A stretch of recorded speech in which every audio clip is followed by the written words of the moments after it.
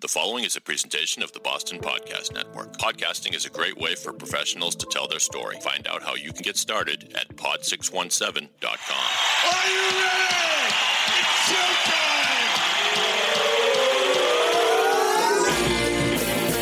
From the Pod 617 studios in Westwood, Massachusetts, it's the Boston Podcast with David Yaz and a rotating cast of characters from Pod 617, the Boston Podcast Network. This is our f***ing city.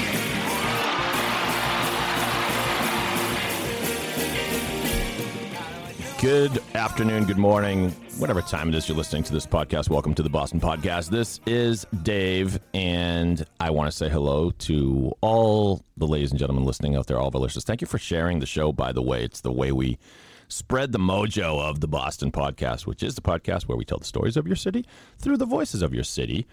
And I have such a wonderful voice here today. It's an old friend of mine. She's an awesome lawyer, an awesome person, former stand-up comic, and she was briefly the Prime Minister of England from 1972 to 1976. Do I have that right, Michelle? 77.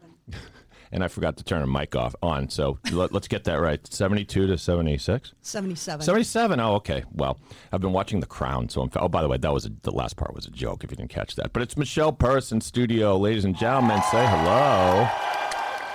Attorney Michelle Peirce of the law firm of Barrett. Is it just Barrett Single now? Yes. Oh, okay. And we will not speak of what it used to be called? That's fine. Happy to do that, too. Oh, okay. Yep. No, okay.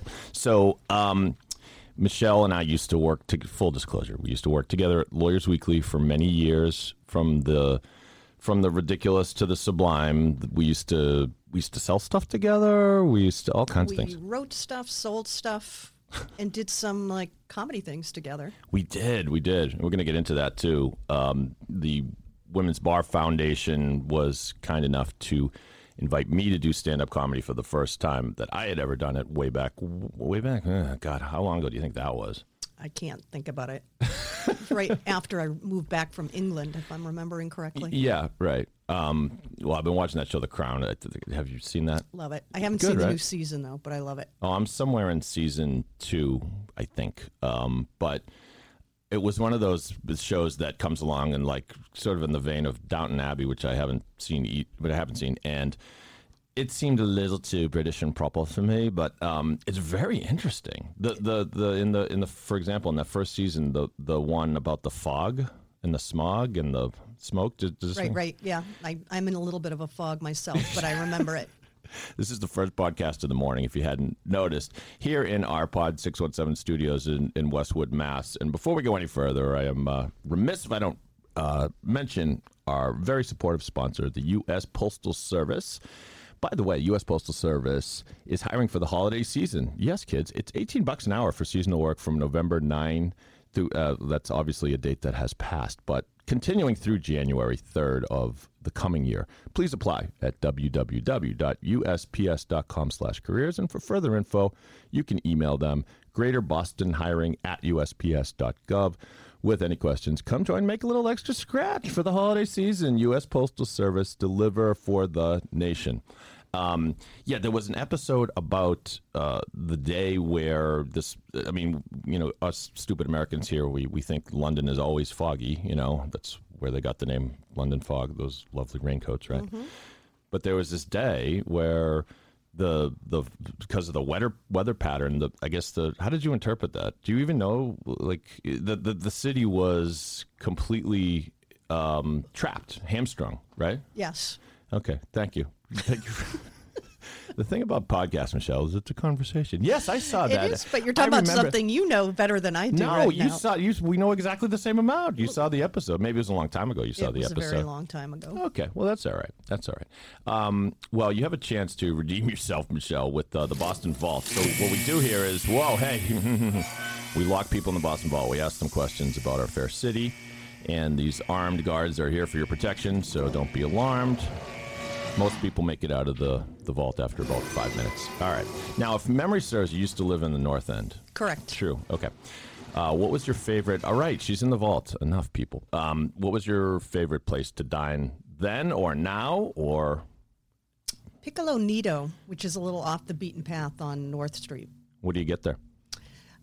Same menu since I've been going for 30 years, and I usually get the clams over linguine. Ooh, nice. You went with the white sauce. I That's do. right. And then they cover their eyes, which they've done for 30 years, every time I order cheese to put on it, which apparently is frowned upon Oh, in that's Italy. Yeah. that's déclassé. Correct. Of course, I'm using the French instead of the Italian. I don't know what it is in Italian. All right. So I mentioned comedy already. Do you have a favorite comedian that hails from Boston? Oh, that's a tough one.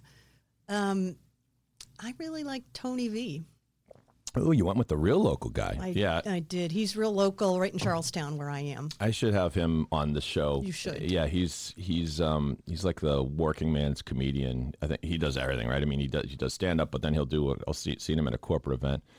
I saw him at a at a corporate event for the Mass Academy of Trial Attorneys, and he wasn't getting huge laughs, and he was started to make lawyer jokes, and it kind of went south. But he is very funny, so that's a good one. He's a good guy too. He does a lot of he donates his time. Charity. And, yeah, nice guy. Yeah, him and Jimmy Tingle are like the twin towers of Boston comedy in that vein.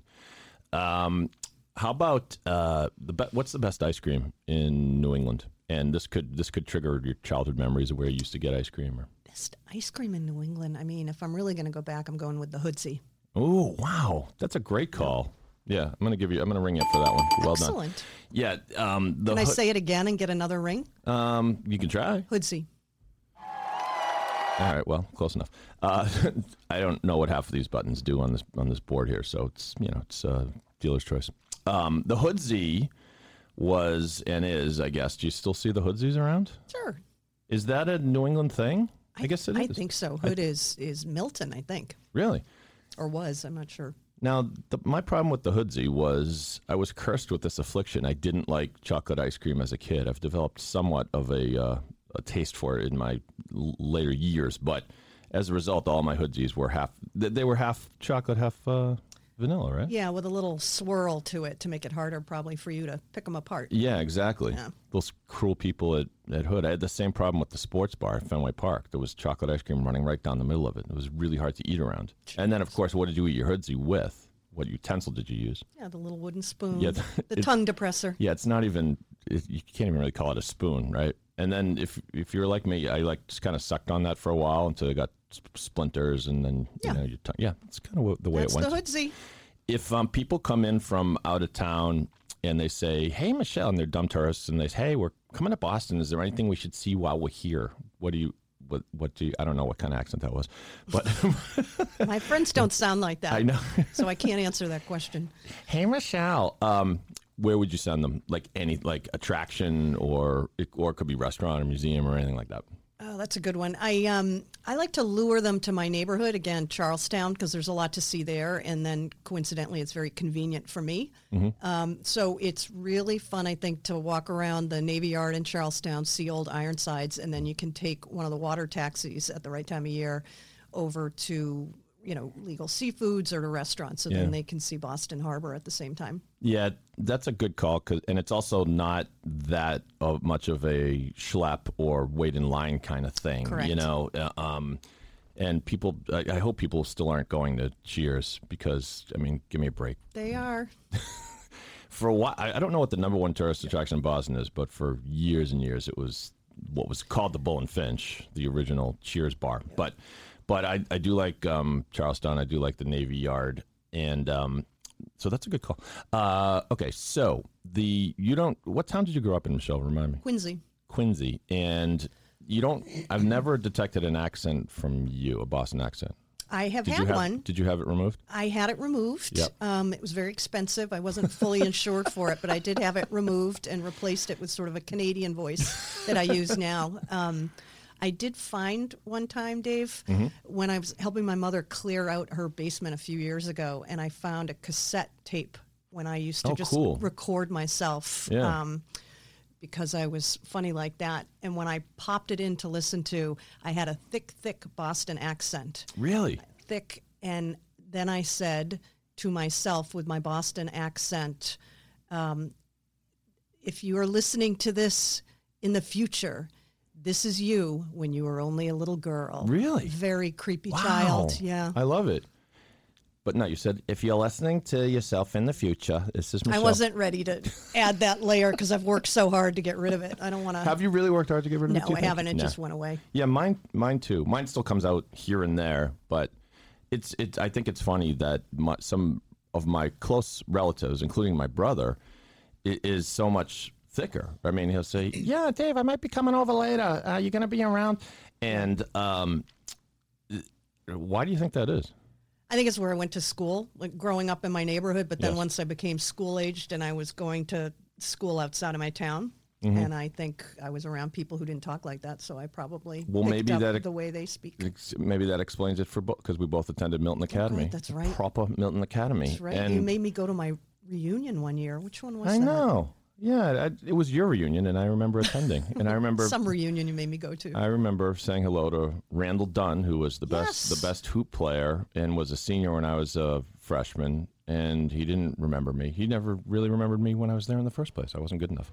He's a good guy, though. Despite that gratuitous dig. No. Wherever you are, Randall Dunn, I hope you're successful and still playing hoops, although you might be getting old for that. Who knows? All right. You know what? I think you've acquitted yourself well. I think we're going to let you out of the Boston Vault. Thank you. Yes. Most people return from the vault. Some never do. So let's talk about what you do. And so you represent criminals, as I understand it. I represent innocent people wrongly accused of white-collar crimes, just to put a little correction in there. So kidding aside, your white-collar crime is primarily what you practice? White-collar criminal defense. I do commercial civil litigation as well, so it's a little bit of a mix. And then a lot of the gray in between, regulatory right. litigation, where it could go either way. So what you just said sort of triggered issue with me. Not that I'm taking issue with you per se, but what should lawyers tell people that their clients are innocent? Because I always thought innocent guilty is kind of besides the point, and that sounds sort of cold-hearted. But in other words, that someone comes to you with a legal problem, they may have violated law, they may not, and it's your job to present a zealous defense. So do criminal defense lawyers proudly say that their clients are innocent, or should they say that? Oh, I think it depends. I think it depends on the case. I mean, you are innocent until proven guilty, not to be too corny. So I think they all do come to you innocent. And what we do is try to talk to them about their exposure, which is sometimes, greater than others. Yeah. I mean, I remember back when we were at Lawyers Weekly, you remember the Louise Woodward case? Of course, sure. Who doesn't? If you were around back then, it was a British nanny, au pair to be precise, who had been hired by this family, the lovely family, the Epens. And the long story short, it was a tragedy. The baby died while in the care of Louise, right? Isn't that what happened? That's right. And the allegation was that she had shaken the baby, and because the baby was crying, she was trying to quiet the baby down, blah, blah, blah. But it was that was kind of like the Boston's version of the O.J. case. Like every prominent criminal defense lawyer seemed to be attached to it in some way, and Harvey Silverglate was out there. And Andy Good also. Andy Good, yeah. Tried the case. Right. And then on the other side, it was Jerry Leone, who would, I think, go on to be the DA of Middlesex County, I think. Now, my brain's getting dusty. But anyway.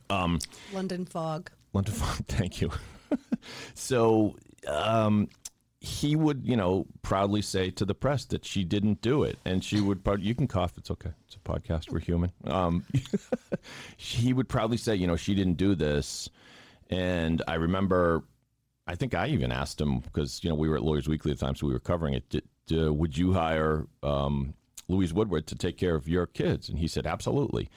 So I always thought, if you're the lawyer, why do you even have to, open that door? Why not just say, listen, I'm hired to defend her, and we are confident the facts will reflect that she didn't do this. Do you see what I'm saying? No? A little bit. I mean, I think the truth is, I think I'm staring at you a little blankly because for the most part, I don't think I do a lot of public speaking about our clients. So it kind of doesn't come up. It doesn't, it's usually, I'm thinking more in terms of my connection with my clients and what I tell them and what I try to explain to them. Mm-hmm. And I'm less often in a position where I am speaking publicly and trying to send a message. Do you enjoy what you do? Very much. I really do. Why? It can be a little white knuckle, but I do.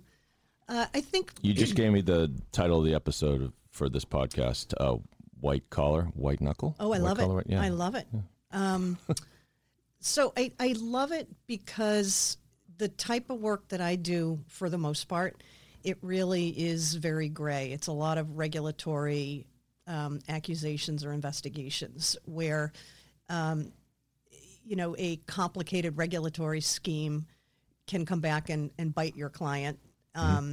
And they truly don't believe they've done anything criminal, and you are there. And even when there is something that perhaps you would view as more black and white, you are there as their buffer. You stand between them and the government, and to try to make the government make their case. And so for me, I often feel, even when something has gone wrong or mistakes have been made, what's happening to the client is off, in my view, again, my sort of left-leaning view, it's often way out of proportion for the error they made. And so I take great pride in trying to stand between them and what's happening to them. It really must be frustrating for some of your clients. Did they come to you and sort of tell this story about how they missed this deadline, or they filed something they weren't supposed to file, or they did something they thought they were doing in good faith, and all of a sudden there's this federal regulation that opens them up to criminal culpability? Yeah, that certainly happens, but I think another piece of it is inaction, where they are accused of not stopping something, and they don't believe that either the thing had to be stopped or that they were aware of it. But then what happens in these investigations is the government will, as it should, it's focusing on emails, texts, conversations about one particular topic, and they can put together a written narrative that leads somebody to believe that the client was an active participant, or, again, failed to stop something that they should have realized was happening. And as we all know, you can go through your emails and pull out two of them that perhaps you were only CC'd on, you didn't focus on, you didn't connect it with an email a month ago on that same topic. But it's easier in retrospect for someone to lay out a case for what you knew or what you intended. And the clients will often be pretty adamant that it isn't what they knew and it isn't what they intended. Yeah, yeah. So I had a run-in with the law recently, and Again? Thank you. Give you a rim shot for that one. Oh, thank How about louder? Yeah. So, and this was you reminded me when you said, like, the in so many words, the punishment doesn't fit the crime in a lot of these things. And so, don't worry, I didn't kill anyone or anything like You that. get kicked out of the Patriots game or something? No, it wasn't even that. That would have been probably a better story. It was, I got pulled over for speeding on the Pike, and I was probably speeding. I wasn't going 100, but I'm sure I was speeding. Pulled over, and during the course of the officer talking to me, all of a sudden there was an accident right behind us on the Pike, which I think might have been because someone freaked out when they saw the trooper pulling me over on the road or something. That's awful. So, but I was like, holy cow. And the trooper hands me my license and registration back and says, well, it's your lucky day. You can go. I got to take care of this. And I, from the look of things, nobody was hurt, but it was bang, bang. Like it was it was a pretty serious accident. And so I told everybody the story, and I said, isn't that it's stroke of luck, and not so much for the people whose car got wrecked, but for me. Because of you. Because of me. And then in the mail, I got a ticket for like $200. And I said, oh, geez, I mean, I was speeding, but she did tell me at the scene that I wasn't responsible, so maybe I should fight this. So what did I do? I put it aside, and I completely forgot about it. So, which is I want to do occasionally. So I don't realize that administratively later, because I don't respond in a timely fashion, my license gets suspended, right? And I get pulled over again, like weeks later, and was not speeding. In fact, there was traffic. I was going slow, and I'm like, "What did I do, officer?" He said, "Well, I just did a random check on your plate, and your license came back suspended, and I've got to tow your car." And I was like, "You got to be kidding me!"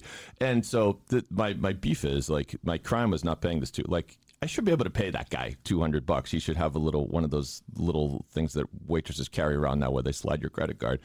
But no, and he said, And I could tell he was just kind of, I'm just doing my job kind of thing, but like, I can't let you drive the car. I could get in trouble. And also, I could actually arrest you. This is actually an arrestable offense. And so I'm picturing getting arrested for putting that, ticket, Sure. under the wrong book and forgetting about it. So I had to go to court, and I had to hire a lawyer, and it is all wiped Guess clean. I missed that call. Yeah, I figured this is small potatoes for you, quite frankly, but it's once you get sort of sucked into the system. In your client's cases, it's a lot higher stakes, but it's scary. You must deal with a lot of scared people. No, right? I think that's right. And I always picture it when they come to me, especially if it's an investigation. We get involved when someone's subpoenaed, they're a witness, or maybe they're a subject/target. So we can be involved, obviously, well before an indictment, and you're trying to keep it from going in that direction. Sometimes when they come, you have a good chance at that. And other times, less frequently, but other times, an indictment is coming. And that it's going to be tough to keep it from happening. And I always see it like a funnel, that when they come to you, so in that extreme situation where you feel pretty confident they're going to be indicted or be asked to, required to take a plea, they come in and they think they're in this big open space. I've got a lawyer. Nothing's happened to me. I'm a good person. I'm a family person, whatever. And that it's just going to keep sort of tightening to this smaller piece, and they slowly come around to that feeling of feeling more trapped and fewer options and that kind of thing. And I think it's really hard to watch people go through that. I think even when you think someone made a mistake, it's really hard to watch someone and their whole family go through that. But it's really meaningful to be helping them. And you must need to put on some bedside manner in certain cases. It's hard for you to picture, isn't it, Dave? Yeah, that's where I'm going. Yeah. No, listen. Yes. I adore you, and you're a great friend. But with your professional face on, you can be a serious person. I can be. And do you find yourself having to play counselor sometimes? Oh, I think it's a big piece of what we do, and you try to adapt to the client. Some people appreciate humor, some don't. So I try, in whatever it is that they need, I try to get a feel for it. And then you try to meet that need. So, for example, a small example is some can't bear to hear from you because anytime they hear from you, it's either bad news or it's simply reminding them. Because remember, investigations can go on for years. So I have ones I can't call. I have others I can't email. I have some where I have to put right in the subject header, don't worry, message to follow. So things like that. So some people, they get frightened just getting an email from you. So you sure that's interesting. So you're being investigated for a criminal, violation, and let's say 6 months passes, you don't know what's happening in the investigation, but the instinct is to go back to they're always worried at some level, but they go back into their normal life and kind of secretly hope it's gone away. So you see my name pop up. It's not happy. You poor thing. Yeah, you have to write. It's a good feeling. Yeah, a friendly note from your criminal defense lawyer, smiley emoji. In this day and age, I try to be careful when I'm emailing because sometimes you're emailing either bad news or you're trying to ask for something that might be delicate, and so I'm always writing things like, "I don't mean to be a pest, but," or whatever. And God forbid you ever say something that's meant as a joke and they don't take it that way. That's what the smiley emoticon was invented for, I think. So, yeah. In my world, my advice to anyone in business or otherwise is just don't email. Pick up the phone. Yeah, I know. I hate the phone, though. Yep. Yeah. So let's talk about the Women's Bar Foundation, Women's Bar. So you were the president of the Women's Bar Association, which is I was very proud when you served because, it is largest, it's one of the sort of crown jewels of the bar here in Massachusetts. It's the Women's Bar events are always very well attended.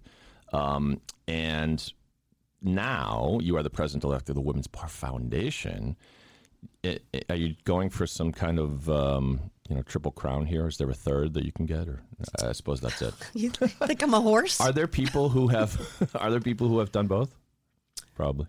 Maybe. I think so. Marianne LeBlanc may be one. I know, I can't remember. But yeah, I'm a big fan of both. They're sister organizations. I think a lot of people, a lot of lawyers think they are the same, and understandably so. They have overlapping staff and, office and whatnot. But they are different. The foundation, contrary to the name, does not give away money, but rather provides direct legal services. With a few programs. The main program that people have hopefully heard of is the Family Law Project. Mm-hmm. So the foundation provides attorneys to women who meet certain requirements. There's a domestic violence component. There's an income component. And so we will provide attorneys to them to help them through family law matters. And the thing that's really cool about the foundation in that program in particular is that we train lawyers to take those cases. So and I'm among them. So I had a 2-day training to take family law cases, and we train both those who take our clients, but also for some of the other organizations. So these are people that can't afford an attorney in most cases. That's right. Yeah. And they're fighting for custody, fighting for all sorts of things with this overlay of having some kind of abusive relationship. And for those who might say, well, why can't they just get a court-appointed attorney? You're actually not entitled necessarily, right? Entitled to a court-appointed attorney for a family law case. Did you just bite your tongue or something? Michelle appears to be in pain. Cramp. I'm good. Cramp in your leg. Yeah. I hate that. I know. Well, I think it's from the Triple Crown. I think of all that running and so fast and hard. But, yeah. I've hit an age where I just have inexplicable pain while sitting in a chair. Tell me about it. It's nice. Did you have weird stuff with your vision when you hit a certain age? I mean, you and I both wear glasses, but... No, it's always been awful, and it's gone from bad to worse. For me, it went downhill, drastically. I've always worn glasses since I was 17, but then the farsightedness started. Did I get that right? I couldn't see things close up anymore if I was wearing my glasses, so you're constantly taking them off. And, as Mick Jagger once famously said, what a drag it is getting old. True. But I hate for our bad vision to take away from the Women's Bar Foundation. But right, you missed an opportunity for a segue there. I'd rather talk about the vision of the Women's Bar Foundation. Shoot. You see? Can we rewind? I think the moment's passed. It's a great group, and that's not all we do. There's a project that helps women in prison. We help people while they're in prison, get rid of. We help people with restraining orders. It's just a really terrific group. The website is wbawbf.org if you'd like to donate. And you have there's a gala usually. Now, do they still do the comedy night? Or? We still do. Yeah. So you were in the inaugural one, as was I, and we still do it. I think in the past couple of years, there have not been lawyer comedians because we started to run out of people who were interested in putting themselves through that, and probably running out of people who are interested in seeing it. So now we have a professional comedian every year, and the comedy night is a blast. It's at the Boston Harbor Hotel, and it's open bar and great food and really, really fun. No sit-down chicken dinner type thing. So that's the foundation's annual fundraiser, and the gala is the Women's Bar Association, which is also a terrific... Are one of these coming up anytime soon? The probably in May. Gala just came and went, but in May is comedy night for the Women's Bar Foundation. It's a blast. wbawbf.org, and it is a blast. I was brought out of retirement a few years ago. Jimmy Tingle was the host, I want to say. Did you play guitar? Is that some weird dream I had? All right. Well, it's both, actually. No. I'm sure. But no, I was shooting for an Adam Sandler kind of thing with the guitar, and I don't know if it went over well. I wrote a song about Tom Brady and Deflategate, and it was like it was a kind of a play on Tommy rock opera, and it was to the tune of Bohemian Rhapsody. It was terrible. But I'll insert it. I have it somewhere. I'll insert it at the end of this podcast for those who are curious. That'd be great. Hi, everybody. I'm Chamita Perrell. Let me take a minute to tell you about the Boston Podcast Network. How would you like your own podcast? The Boston Podcast Network can produce one for you. Whether you're a lawyer, financial advisor, business owner, or really any kind of professional, you should have your voice heard through this exciting new medium. A good podcast is more powerful than traditional advertising. If a prospective client hears your podcast through their earbuds, you're already in their head. Literally, pod617.com will help you deliver a message and build relationships. clients, and centers of influence will delight in being a guest on your show. Go to pod617.com to start planning. And in the meantime, listen to the great shows they've already produced. The Irreverent Bitchless Bride podcast, the hilarious show known as Shawshanked, and the wild trip through the paranormal that is Monsterland. Be part of the pod revolution. Visit pod617.com. In Pod, we trust. I remember when I first got asked to do the stand-up comedy, and it was, as you've alluded to, back when we used to do it, they would pick amateur comedians, who were lawyers. So that was the gag. It was, and stand up for the WBF, right? Mm-hmm. And you and I were both on the bill, and you were kind enough to coach me. And you remember this, right? I do. It's of course coming you do. back. Yeah. And it was, can I tell you, it was fun. It was, and we both, you had a terrific set. Now, you had done stand-up comedy before, right? Correct. And you had open mic nights or even more than that, or? I had one paid gig. Okay, that's cool. Which is still unpaid, but it was technically a paid gig. Hunt them down. Come on, Nick's Comedy Stop. Get your no, get your act together. It wasn't Nick's. Okay.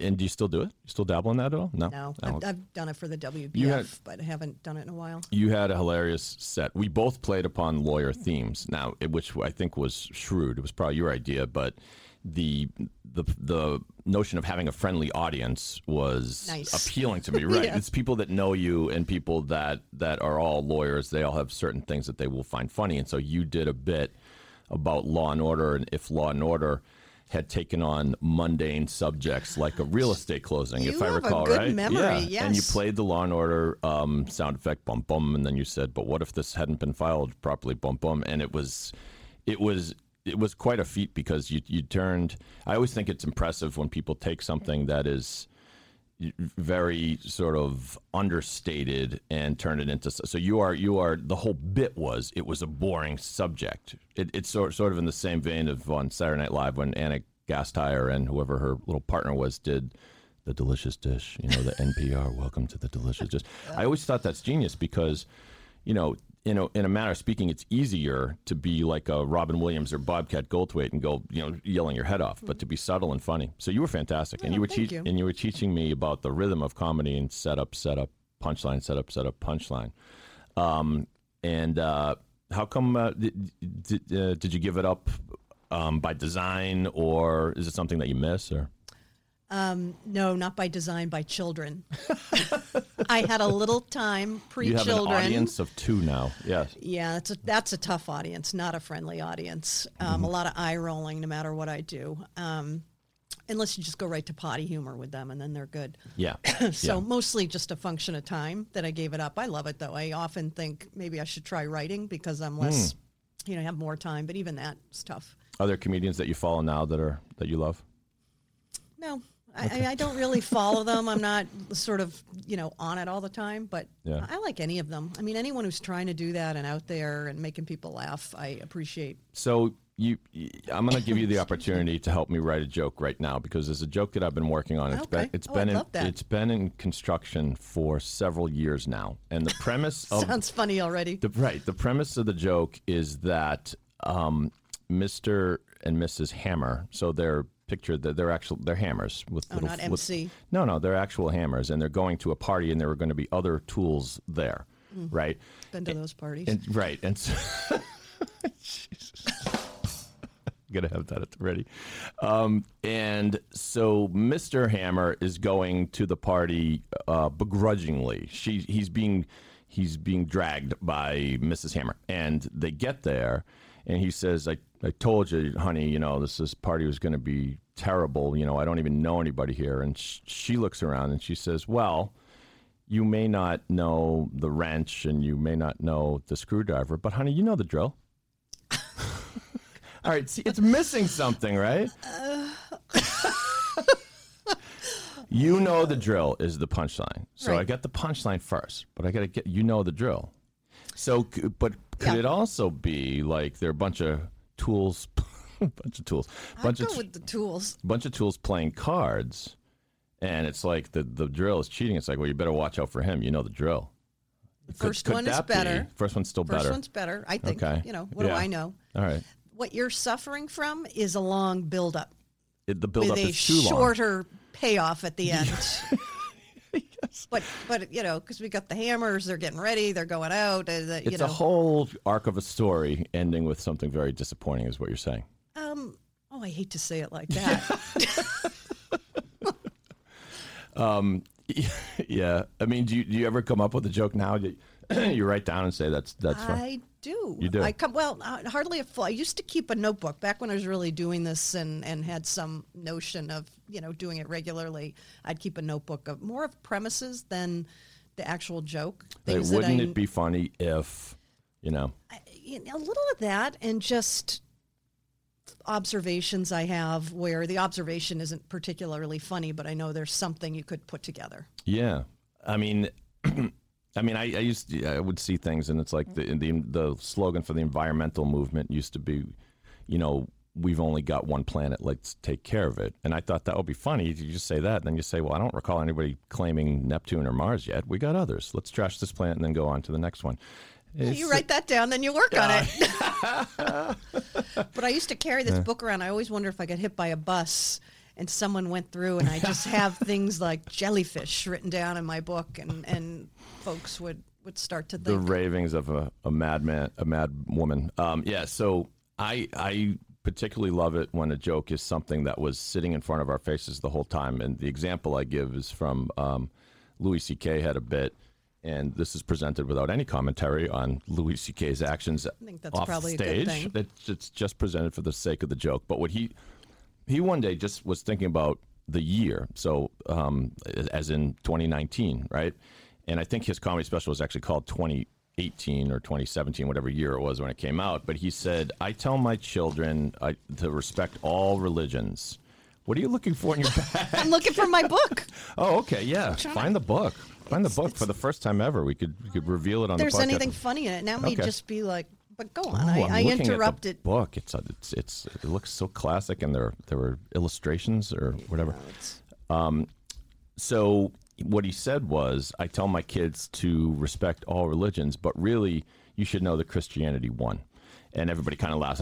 He goes, no. He goes, you think I'm joking? The Christians won. And everyone's still laughing. He goes, you know how I can prove it? What year is it? And that joke kind of hangs in the air, and then people start laughing, and that's funny, and that you could have made that joke in 1967, but no one thought to make it. It's like we count from the birth of Christ, so yeah, I mean we don't, And then he goes on and on about what it must have been like around the year 1 and 2 or the year, anyway. So what do you got in the book? I don't have it. It looks like I just have like meetings with my kids' teachers. So that's kind of indicative of what happened to the comedy. Oh my God, that's hilarious. But maybe I'll be like a more well-balanced Roseanne Barr, and once they're out of the house, I'll go back at it. Who knows? Yeah, see, you had to do the disclaimer for Roseanne. I had to do the one for Louis C.K. There's nobody left. Everybody behave yourselves out there. So we're up against the clock here, but if you want to get in touch with Michelle, I hope you don't have a run-in with the law, but if you do, you can go to barrettsingle.com. That's BARRETT, 2 R's, 2 T's, Barrett Single, and Single is SINGAL, barrettsingle.com. How is old Bruce doing there, by the way? He's doing great. He performed the great Bruce Single, which was one of the I helped train him. I wrote a little bit, and I was on the selection panel that coincidentally picked him. So we've had a lot together. Yeah. As Lizzo would say, he puts the sing in single. That's good. She says that. I believe you. I'm I'm aware of Lizzo. It's to the point where I congratulate myself if I'm aware of some hip new artist. So you had your kids at the right time. I had them when I was ancient, so I am more aware than I probably would be if I... Yeah, I don't understand music anymore. I'll say that. Is Lizzo like... Oh, God, now we sound old. Now I have a draft on my neck. No, but and another leg cramp. I thought I was keeping up the kids right through my 40s. The Pitbull and T-Pain and Rihanna and Jay-Z and all that stuff. I loved all that stuff, and I sort of knew all that. And now to me, the music all sounds like... I was rolling down in Minnesota, and it's just... I'm not going to lie, you are really making us sound so old. I know. What is that? Did that song end, or is it the same song? God. I know. I don't know. I don't get it, but my son listens to it. So I hope you had fun, Michelle. I had a blast. Cool. It was great to see you, Once Dave. again, Michelle Peirce. And by the way, her name is spelled Peirce. You poor thing. You've been spelling that your entire life because... and barrettsingle.com. Also, don't forget WBF.org is where you find information about the Women's Bar Association. Check out all their events and donate. Come on, do it solid for some women that really need the help. Did I sell that well? You did, Yeah. and we'll take anything. Okay. We put it to great use. So I did promise to unearth this song that I wrote about Tom Brady and Deflategate. And Michelle, if you have 4 minutes and 20 seconds to stay and be bored by this. And now Wouldn't miss it. Yeah, so I actually performed this live. And we'll go out with this. Hope you enjoy it. Thanks for being here, Michelle. Thanks for having me. Yes, here it is. Tommy, our MVP. You know that you're our guy. You're so handsome we could die. I went a little too crazy with the echo there, I think. We've had so much fun. But Goodell, what the hell? Is gonna take it all away. Tommy.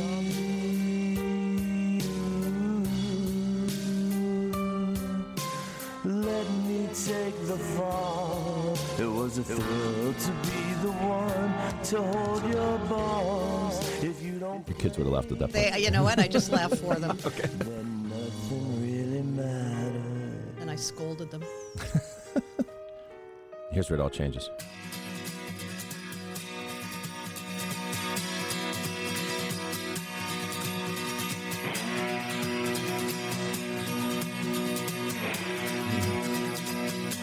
Since I was a young boy, I've been wicked good at football.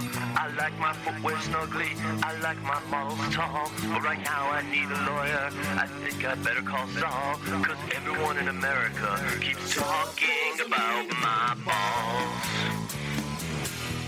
A little broad here. Ray Lewis helped a murder, Ray Rice, that dude is mean. But I swear I never cheated, always playing clean. I skipped out on the White House, even though I got the call. Cause even Obama is making fun of my balls. He did.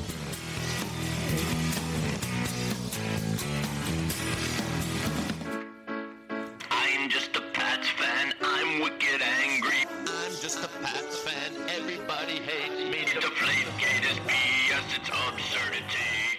I talk slow, I sound daft, call me Mr. Kraft.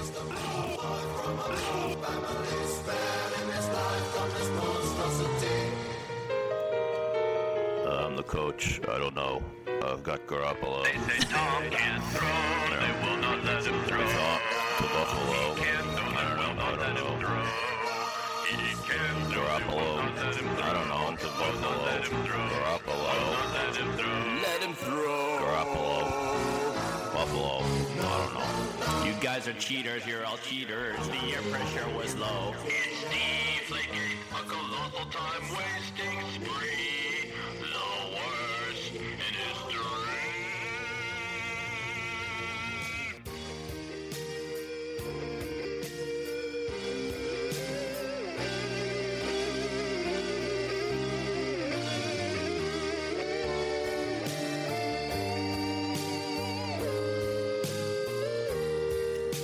I know that Tom is guilty. It's obvious, can't you see? He's guilty of being awesome. And it's back to the Super Bowl in 2016.